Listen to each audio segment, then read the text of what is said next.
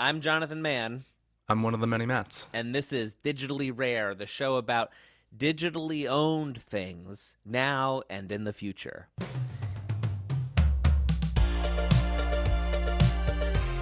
Digitally Rare.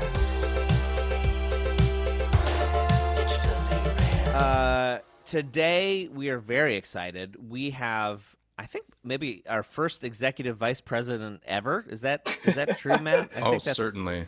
We have Gary Young, who's a co-founder. Is that right? Co-founder? Yes. Yeah. Co-founder and executive vice president of a really interesting company called Royalty Exchange. Mm-hmm. And I'm going to let Gary explain all about what Royalty Exchange is. But the interesting thing for us, for our purposes, is that they have recently launched a new NFT product, and they're launching with Lil Dicky, which is super perfect and exciting. And, you know, obviously Matt and I, when we heard about this, just are so fascinated and just interested to hear how it all goes down. So, Gary, welcome to the show. We're very happy that you're here. Oh, it's great to be here. I'm excited. So the very beginning, let's just talk about, you know, the very, very first thing actually that I hoped you could talk about, and I hope I'm not putting you on the spot here, is if you could explain to our audience how, like you know, you could be pretty broad, how music royalties work, because that in and of itself is such a Byzantine, complicated, insanely kind of thing in and of itself, and to understand anything else, at least from my perspective, you have to at least have a little bit of an idea of the way that music royalties work, from the songwriter share and the publisher share and the sync right and the, you know, mechanical and all that stuff. Can you give us like a broad overview of that, even if it's just to tell us how complicated it actually is? Oh man. Okay. Yeah. Absolutely. All right. So basically, with every song that you hear, there's two copyrights actually, which is already more complex than almost anything else, right? Right. So there's one copyright that's in the music industry called the composition copyright, which is effectively the lyrics and melody of a song, right? And that copyright is owned by songwriters and music publishers. Okay. Then from that copyright, you can create a specific recording of it. So, and that's called the sound recording or the master's copyright. And that copyright is a specific recording of a single composition, right? So if you imagine, like, if we, probably the example that certainly just comes to mind is, you know, All Along the Watchtower, and that song, right? Made famous really by Jimi Hendrix, but it's actually written by Bob Dylan. And so Bob Dylan and his publishing company, right, own the composition copyright to All Along the Watchtower.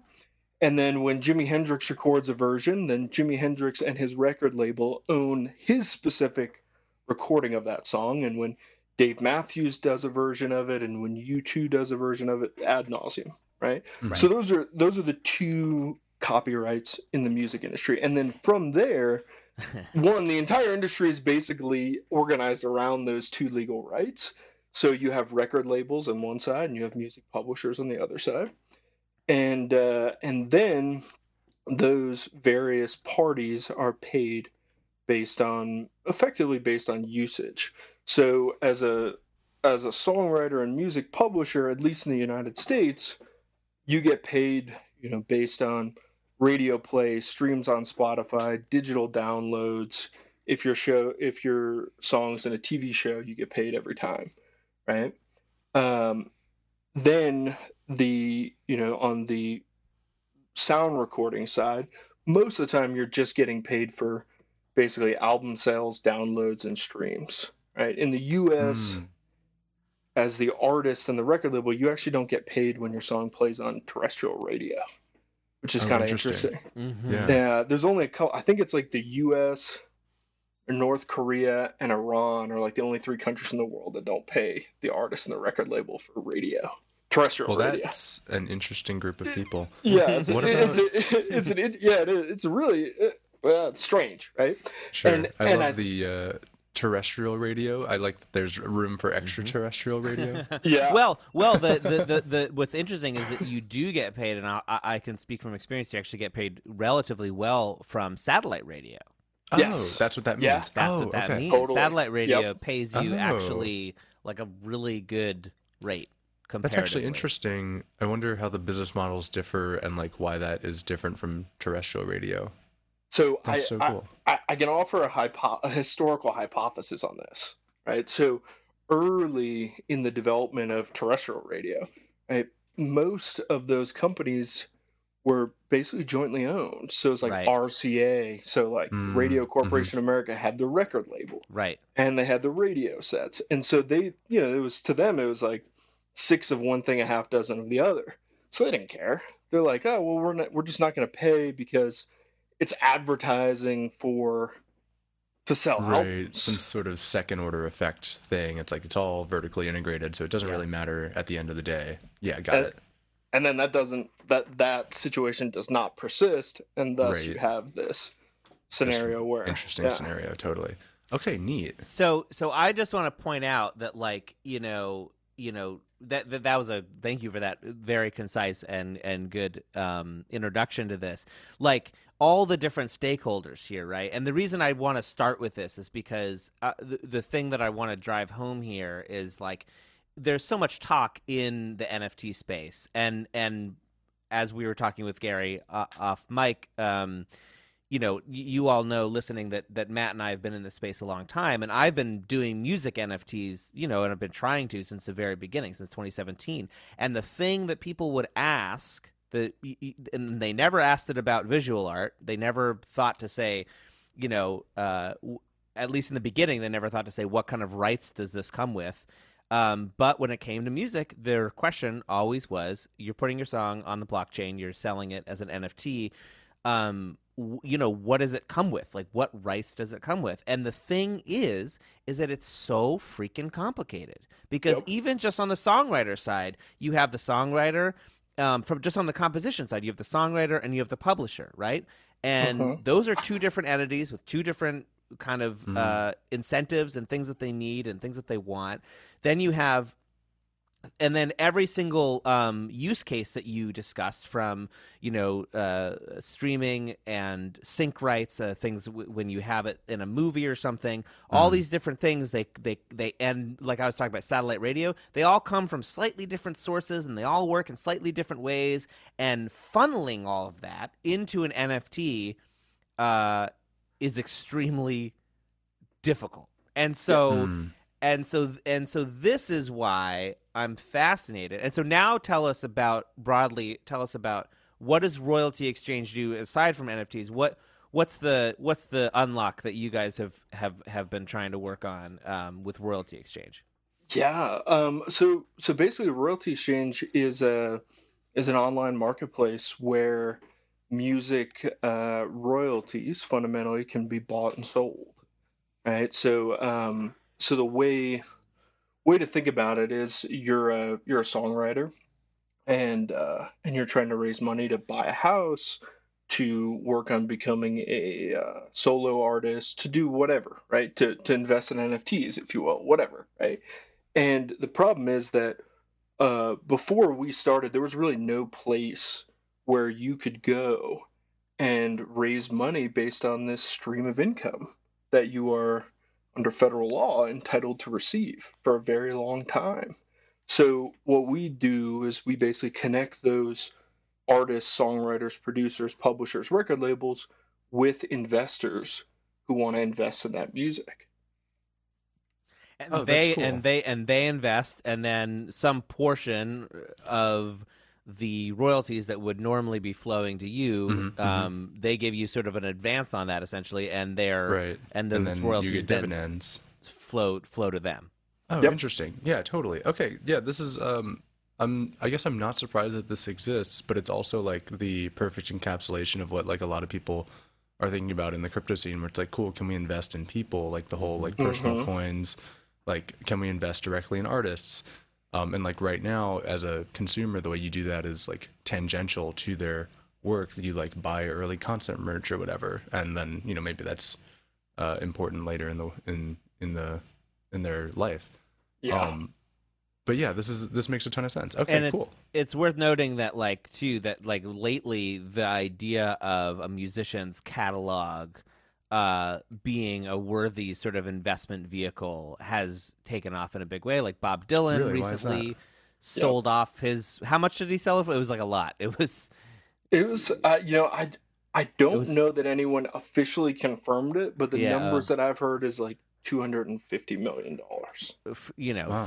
Which is unreal. Yeah, that's crazy. Yeah, Okay. totally. And what is that sale of? Is that the masters? Yeah, to use the language that I've learned recently. What is? Yes, that would be the composition. His Got it. composition copyrights. Not the Wow. pub. And what about the publishing? Does it include the publishing? It I wonder. might. It might. See, and see, these are the questions that you have to start asking, and it gets Right. so complicated so The quickly. data model seems very complicated, but it also seems complicated by necessity because of all of these different things. Right. These different actors going on. Right. I mean, I can totally see. Even from my perspective, right? Like I recently I mean like last year, a year before, I brought on a publisher, and the reason I did that is because his job now basically is to collect my publishing share, and I pay him basically like 8.5% of my publishing royalties to go around and make sure that I'm getting like all of my royalties that I am owed, because in some ways, so much like interesting. taxes, you know how the government Yeah. like knows how much you owe in taxes. Mhm, It's like somewhere somebody knows what you're owed, but like right. you actually and have you're paying them to audit the services. Yeah, you have okay. to go out and find it. Yep. So, well, that's interesting. I was going to ask about reporting, because now you have this like leviathan of independent actors all like using this copyright and streaming it here and playing it on extraterrestrial radio, etc. How do you possibly report all of that back? Songs are in Yeah. Roblox all the time. Right. How does Roblox report back, and do they? And like, is this why Groove Shark was killed? Like, I'm so interested in like the reporting aspect of how you tally up all of these, like all of these ways that the song is valued, and then send that back to some central place. And yeah. and tangentially, does Royalty Exchange, do you do any of that work? Do you do any of the legwork of grabbing at all of those different things, or is it more, or are you simply just the facilitator of the deals? We're primarily the facilitator of the deals. Right. Now, as part of that, though, sometimes when we're helping a songwriter understand the value of their catalog, like, it's really strange that you're not getting paid for this. Yeah. We should probably reach out to somebody who knows. And so, like, we'll do that on a sort of ad hoc basis, because the team here really understands how these things make money, which is pretty valuable. But that's not something that we do. Yeah. That's not like that's not the primary mover. No. I mean, I got an email. This is why I hired the publisher. Like, I got an email maybe like 2 years ago or something from a guy who he makes his living specifically by identifying artists that have unclaimed royalties and going to them and saying like, I'll help you get all these royalties for 15% or something. Mm-hmm. And then I started looking into it, and I was like, oh, I actually don't need this guy. I think I can do this myself. And I signed up for this thing called Sound Exchange, which is one of these reporting things, which is one of these ways. But they never contacted me, they never came to me, but I signed up for it, and it took me a while. I have to give them a lot of IDs and everything. And like next thing I knew, I had like a $20,000 check just like in my mailbox because it was like 15 years worth of unclaimed royalties or whatever. Just it was left like, on the table. Just left Yeah. on the table. And Yep. that was when I hired That's the so publisher, and I interesting. was like, okay. Like, wait a second, Yeah. I give 8.5%, and someone will go do this for Yeah. me. Right. Perfect. Yeah, it's exactly. a beautiful That's thing. literally free money. And so obviously my crypto brain is like, hey, this Yeah. is very easily automated. Oh is my this where we're going? There have been attempts. I mean, I don't know, Gary, if you've talked to any of these people. There have been many attempts. You know, Simon De La Rouvier has a lot of experience with this, a friend of ours who's big in the space. My understanding is because there's so many stakeholders, and it's such like a legacy kind of thing, it's very difficult to get everybody on the same page. Yeah, I would. I wouldn't. The thought of trying to do that makes me Right. makes my I palms totally sweaty. get that. That happens to me in like technical situations. I'm like, oh, cool. I understand how one could do this, but the idea of actually doing it terrifies me. Yeah, And I guess Yep. that's part of why ignorance is a powerful ingredient in starting a startup. Is you Yes. can't really know how hard it's going to be. Yeah, I mean, I knew nothing about the music business when we started Royalty Exchange, Oh wow. Wow. and it was like it was because it just seemed like the most interesting thing to work on at the time. Right.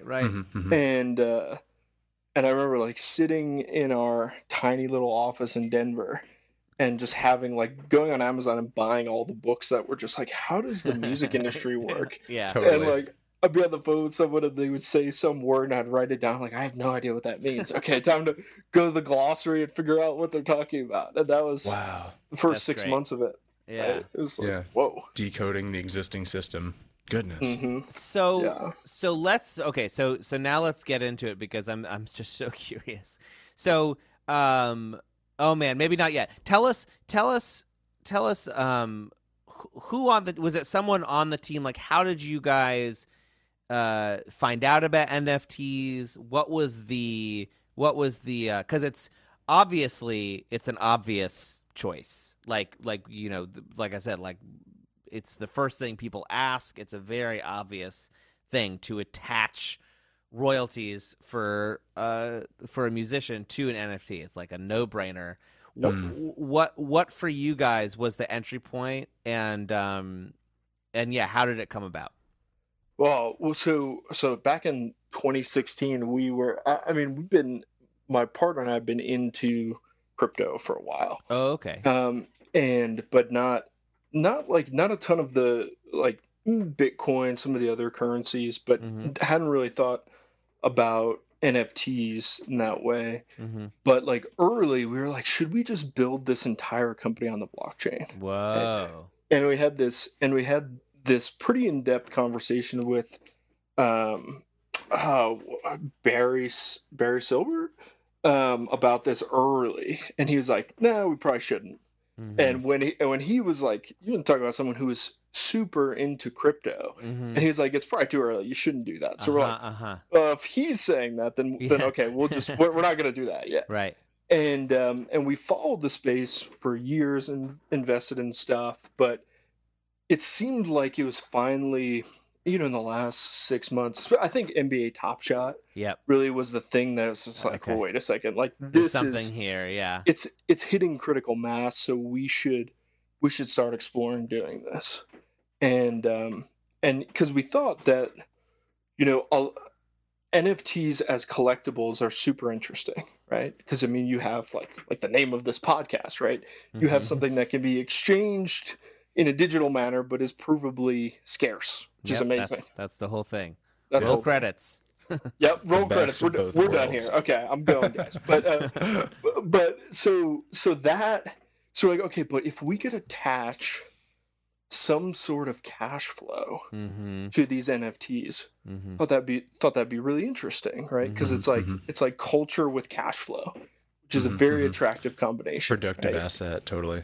Yeah, and from our perspective, because like we serve both sides of the marketplace, right? So from our perspective, we were like, okay, there's a lot of folks out there that are interested in NFTs, and there's a lot of people that made a lot of money on crypto, and there are artists, songwriters, producers that want to get into the space, that want to create their first NFT. But if you're not plugged into the right community Yep. and you're not super technical, it's sort of like, oh, how do you do this? And so we're like, Yeah. okay, we'll make the engine to turn a royalty stream into an NFT.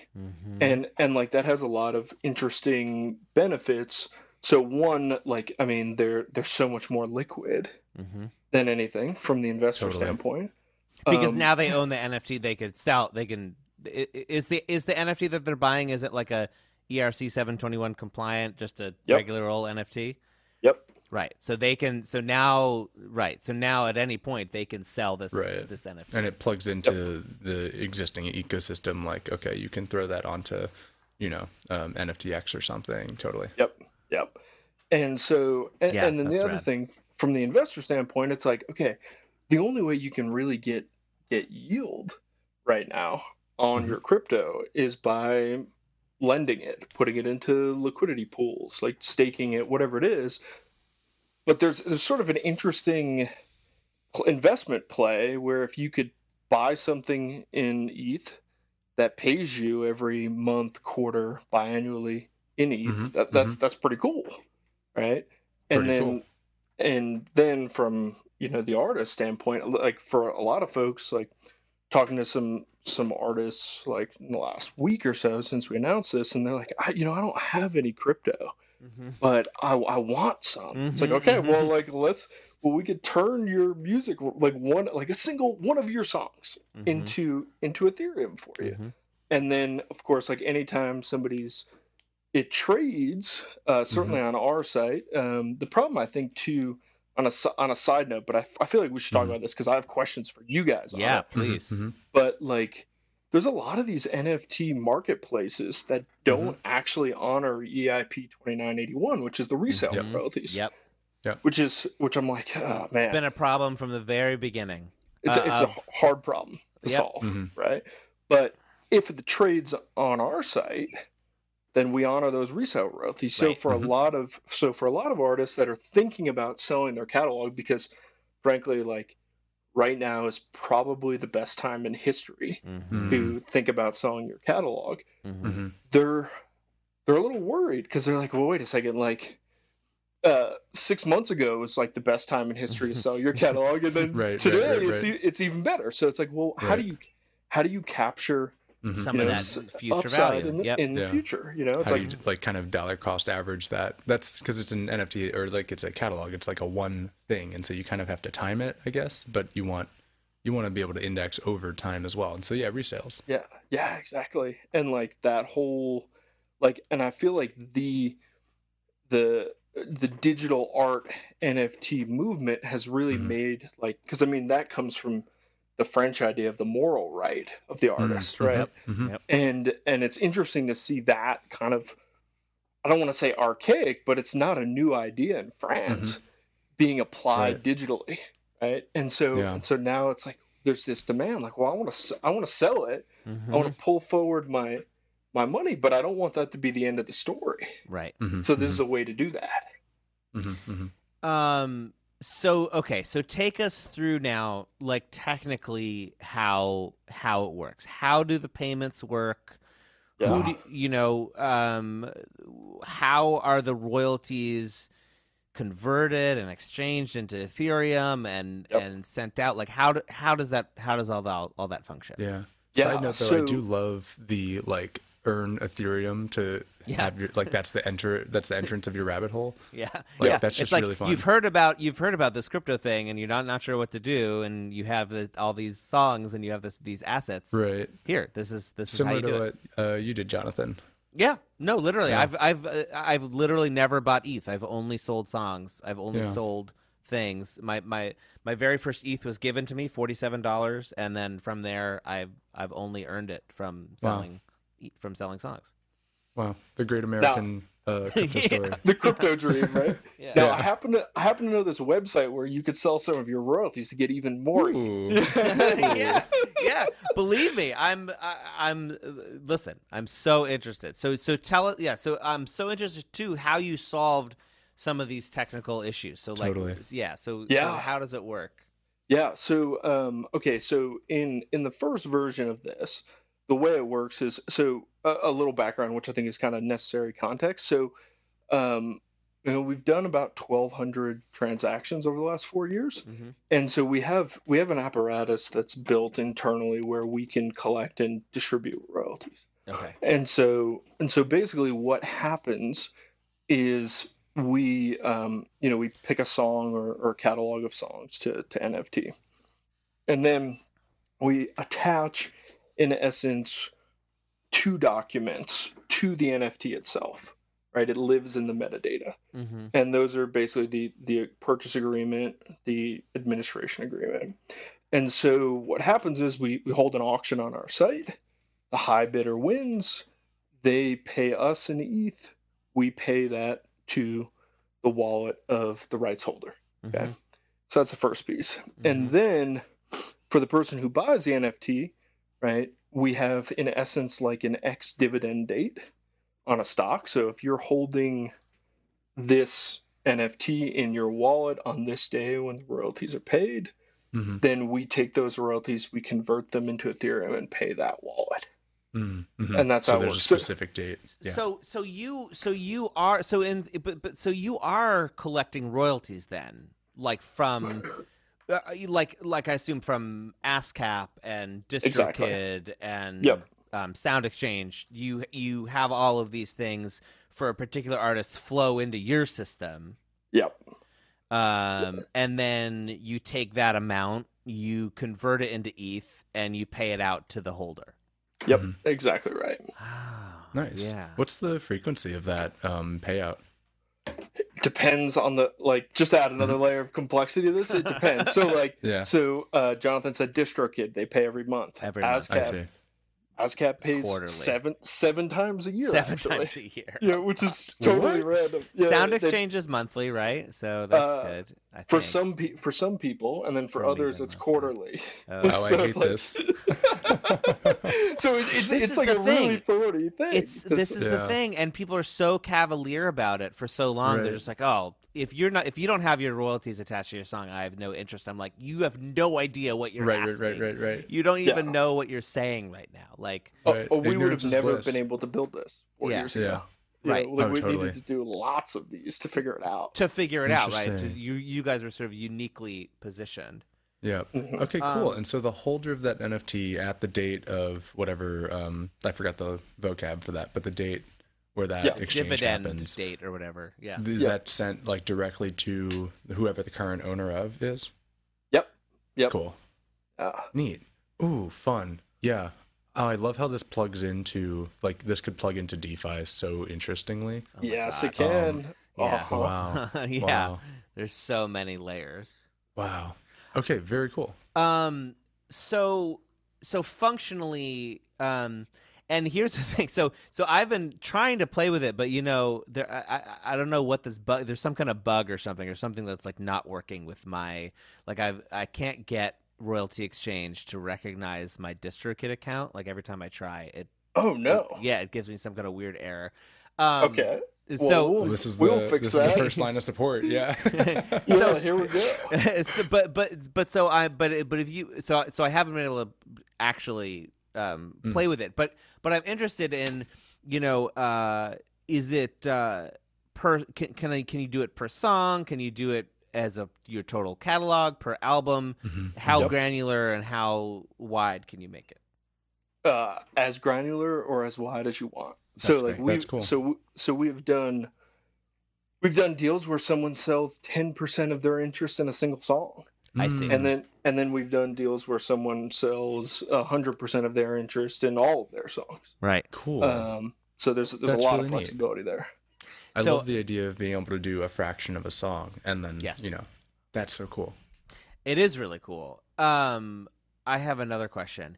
So I'm in this position where the vast majority of my songs, and I think a lot of people actually, a lot of musicians are probably in a similar position where most of their songs make no money or very little money, and then a few of their songs make all of their money, royalty wise.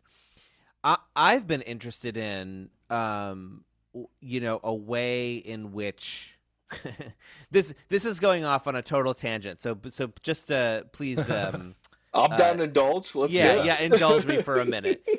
So I the thing that I was trying to figure out is if there was a way for like all of my royalties to flow to every NFT, every person who holds one of my NFTs. I see. Because because I want to distribute it more widely. Like I want the incentive to be, I want to be holding a Jonathan Mann NFT song.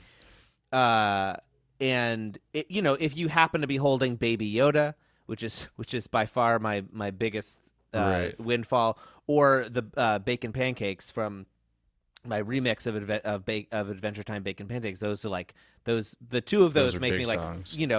5 figures a year or whatever. Wow. And so, but I would like to. I don't want just two. I don't want the owners of just those two to be the beneficiaries. Interesting. Yeah. Could you see a way in the future where, and we're getting into something like DeFi, I think, which is, could you see a way in the future where the smart contract, it doesn't distribute the royalties just to the owner of the one NFT, but it reads who owns this particular token. Yeah. I don't know. Is that possible? Yeah. I mean, I think technically it's a trivial thing. Totally. To do that, right? But however, and this is where legally, yes. Legally it is not. It is very, very not trivial. Give me the dichotomy there between why is one of those legal and one of those isn't? What's the why are we tripping? Oh man. Okay, so this is definitely, I have to say this. This is not legal or investment advice or any of that stuff. Yeah. Okay. Yep.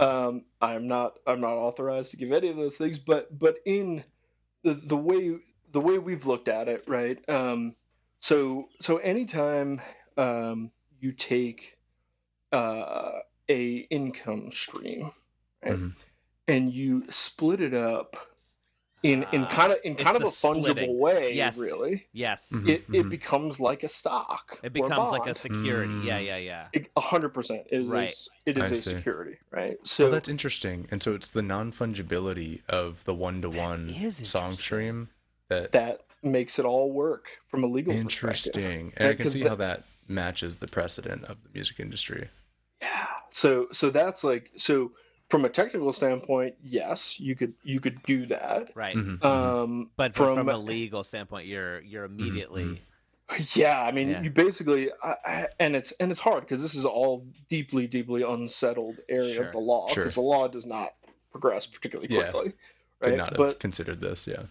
But like, if you were trying to do that, I think you'd have to basically go to a jurisdiction where the securities laws are different, and then you would have to only sell to people that have that live or are residences in jurisdictions where the security laws aren't that, and then you could probably do it. But that's very difficult. Yeah, I could also see an anonymous smart contract deployer deploying a smart contract that holds a royalty NFT and then just happens to distribute those pro rata too. Yeah, no, there's an idea of that as well. It's like all about like how you frame it, right? It's like what you say. It's like, I don't know who this person is, but that's so interesting. Okay, yeah, that non-fungibility as sort of legal framework. Yeah. That's really, really interesting.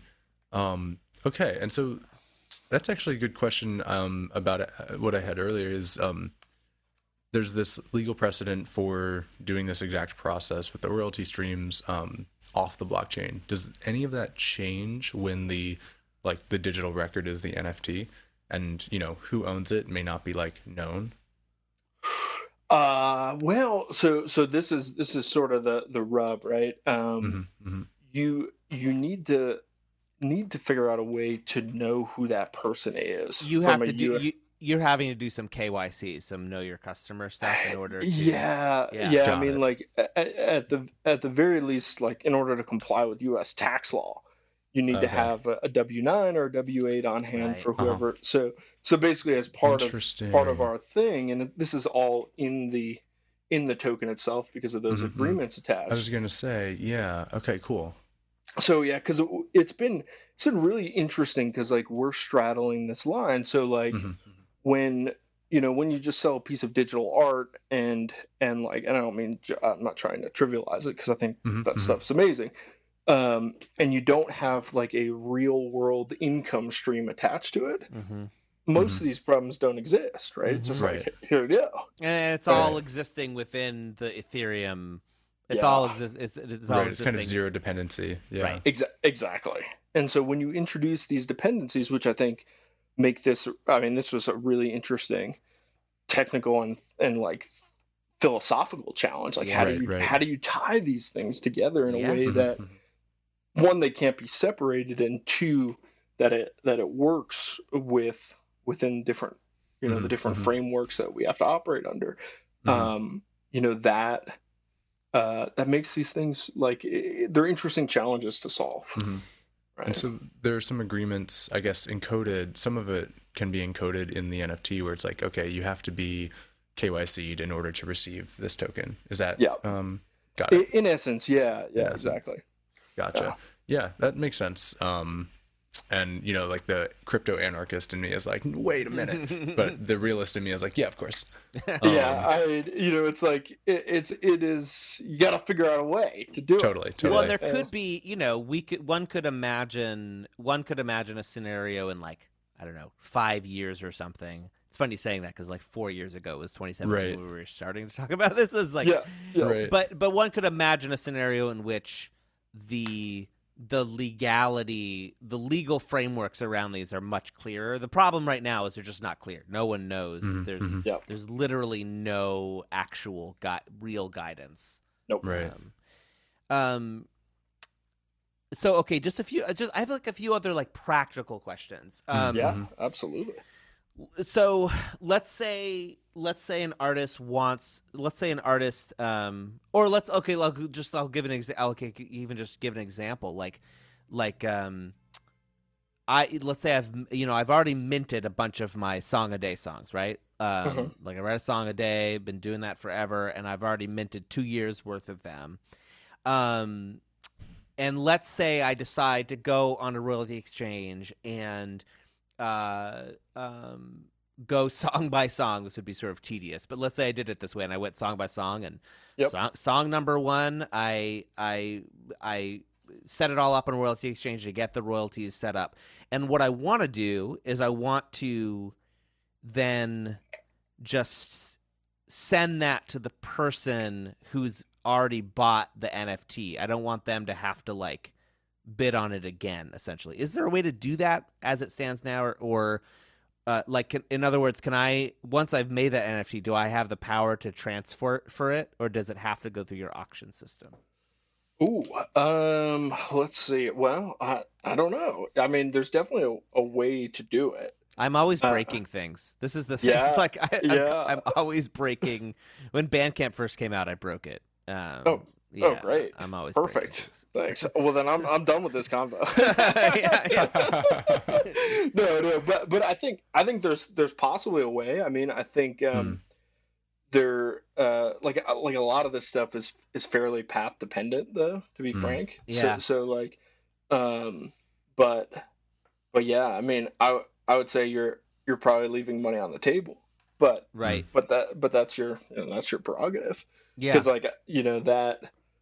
Like so basically someone bought the Baby Yoda NFT, let's say, right?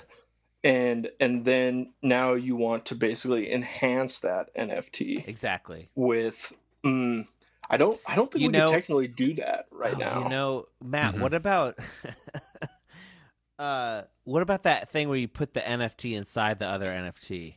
Yeah, I mean, you could have that's a way you could nest it. Yeah, right. You could do it like that. I mean, you could have a royalty exchange NFT own the Baby Yoda NFT. Exactly. And then it's untradeable after that, and so the only like canonical representation is the royalty exchange one. Yeah. Or I mean, in reality, you could just airdrop to that whatever wallet has that just a new token, and then they could separate the two if they wanted. Right. Right. In some ways, this one is the Yeah. community access, and this one is the royalties. That's what it is. Yeah, maybe it's like the royalties becomes the canonical one because that's the one that has the quote unquote value Right. attached to it. Of course, I have issues with what has with yeah, but for intensive purposes, that makes sense. Yeah, that's a way you could do it. And I mean, it sounds like you get other things with the other token. So it's like a way to let different, people that care about your work. That's true. Yeah. Like so I don't know that you'd want to make one or the other canonical, right? Yeah. Because it's just like, you want an interest in the stream of income. Here you Totally. go. Mm-hmm. Like this is a purely utilitarian financial thing, and then this one over here is like memetics or like owning a piece of history or something like that. Exactly. Right. Exactly. Yeah. Yeah, man. Yeah. Your situation, Jonathan, is highly unique. I think this is the thing. This is why I'm always breaking things. Is like, right. Is because my situation is so like. It's like, oh, okay. So can we now do this with 4,000 songs individually? Can we that's the problem I'm always rubbing up against. It's like here's a question: is at the current stage with the royalty exchange, NFTs, and everything, how is it like self-serve or is it kind of white glove? Like, how do you onboard new artists? Yeah, it's white glove for now.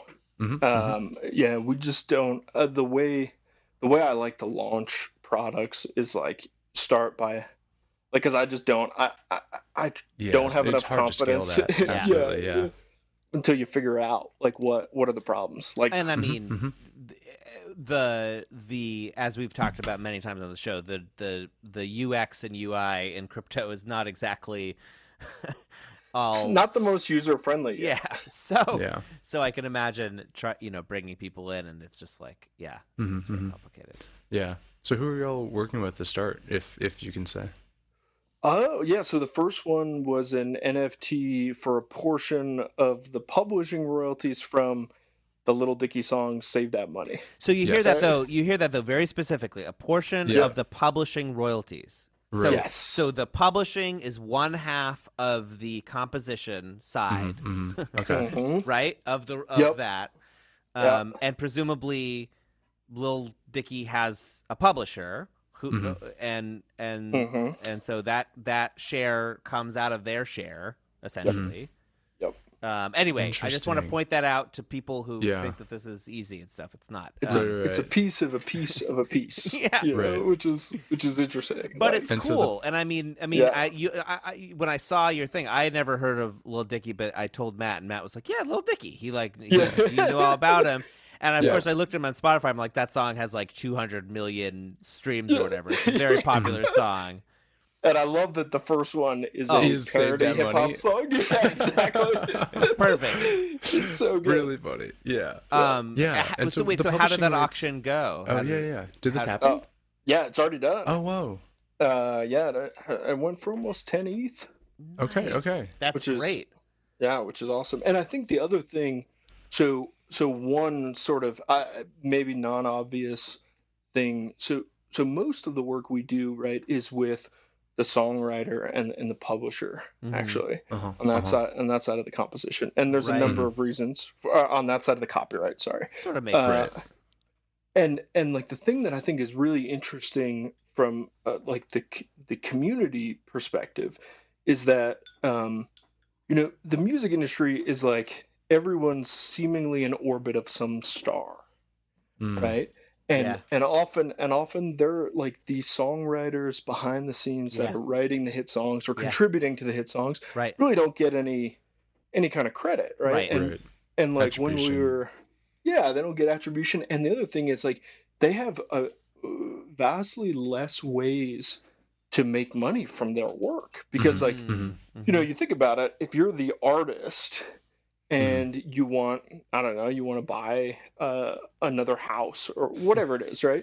You could do 3 days at a festival, right, and make a bunch of money. Well, the guy that wrote the song, do a gig at Google and you just pay for it. You pay the whole thing. Exactly. Yeah, some hedge fund manager's birthday party, whatever, like doesn't matter. Right. But if you're the guy that wrote the song that put that artist on the map, you're not getting invitations to go to Coachella, Right. Right. right? You have So a linear relationship to that. Like, yeah, yeah, totally. and you see it with NFTs, you know, because if you don't like, be frank, like if you don't have a way to distribute it, distribution defined pretty broadly to fans, to followers, like you can't, you're not, as a songwriter, you're not able to really go out there and be like, hey, actually, you know, you're like waving your hand in the back of the room, like, Did you Right. know hey, I wrote guys, this? Yo, I wrote this song. yeah, I wrote it. hey, Yeah. I wrote Yeah. this song, and Yeah. like, you With the should guy buy at the my party. NFT. Yeah, You know, and it's it's like they like, don't know that I wrote this song. Yeah. yeah, and it's Yeah. like, and you just look at like, okay, the songwriter's got 10,000 followers on Instagram, and the artist who he wrote the biggest hit right. for has 10 million, and mhm. you're like, this is not, there's not a real way, frankly, and I'm talking my own book here, so take this with a grain of salt, but like, Mhm. there's not a way for the people behind the scenes that are responsible for this like massive creative output to go direct and do NFTs, right? Right. Because they don't have the Right. distribution. Right. And Right. so you think about that, and it's like, well, this is a really interesting opportunity for them to participate in this aspect of the digital economy without having their own distribution. Yeah, I'd say I'd say it's a, like you were saying earlier, it's like people who are interested and don't know how to do it. It's a great entry point because, Yep. yeah, you know, I mean, someone that is like the 10th songwriter on a Beyonce thing, Yep. you know, might have their portion of that pool, while it might be small, is also really valuable monetarily speaking. And you know, if they want to get into NFTs, right, like come sell their whatever small but valuable portion is to this song, and you'll get some ETH. And that, you know, once you have ETH in your wallet, that's really, like, a lot of ways, that's like a turning point. It's a turning you know? point. You have some Yep. ETH in your wallet, you can go and do stuff now. Now you can mint your own things. Now you can, now you can play in the space. The guy who gave me ETH the first time, like, literally, he texted me. He's like, you know, I just put whatever it was, like 0.1 ETH in your wallet, and his literal text was "Go play," was what he said. Yep. And that's what you can do once you have it. And it seems like, it's a very cool entry point. It's very specific. It's very directed at a very niche portion of the population, but it's super fun. Yeah. Super, super fun. Yeah, man, that's great. As soon as I could figure out why Royalty Exchange doesn't like my DistroKit. Oh my God, we're gonna figure that out today. I'm gonna, Nice. I really want to do an NFT. I have a lot of ideas about specifically things that I want to try, royalty wise specifically. So maybe we can talk about that another time. But I want to. One final question that we always usually ask people. I don't know how much attention you've been paying to the NFT space in general.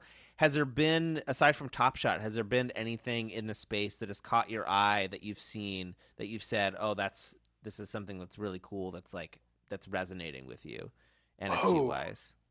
Oh man, can I hijack the question and answer in the opposite way? Yes, please. Sure. Okay, if that's okay. Oh, because please. I don't have a great answer, because honestly I think what NBA Top Shot and a lot of the stuff that Dapper Labs guys have done has just been awesome. Yeah. Right.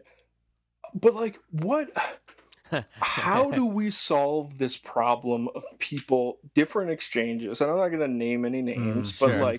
but like the big ones, right? Not honoring these resale royalties. Yeah. Like that to me is a huge problem, right? And like I remember when we kind of started down the road of building this NFT, and we were doing all the technical research. It's surprising, right? It's surprising. Yeah. And like, are there any, ERC token exchanges that do honor it? It's the first question. Like, it's hard to find. Yeah. Yeah. I don't think so. And I know that, like, for instance, I know that there has been huge pressure campaigns over years on places like OpenSea to to our friends at Dada, a company called Dada.nyc, which is a very old school company, refused to even, like, they just wouldn't they didn't want their stuff to be on OpenSea specifically because, and they've been very vocal about it. Right. I think that there are, Matt, you can answer this. I think there are technical reasons why it's difficult. I'm just assuming, but I expect the EIP came after, especially the existing exchanges. Yep. Contracts went out, and so, for example, like, some things just can't be changed because code is law, etc. Yep.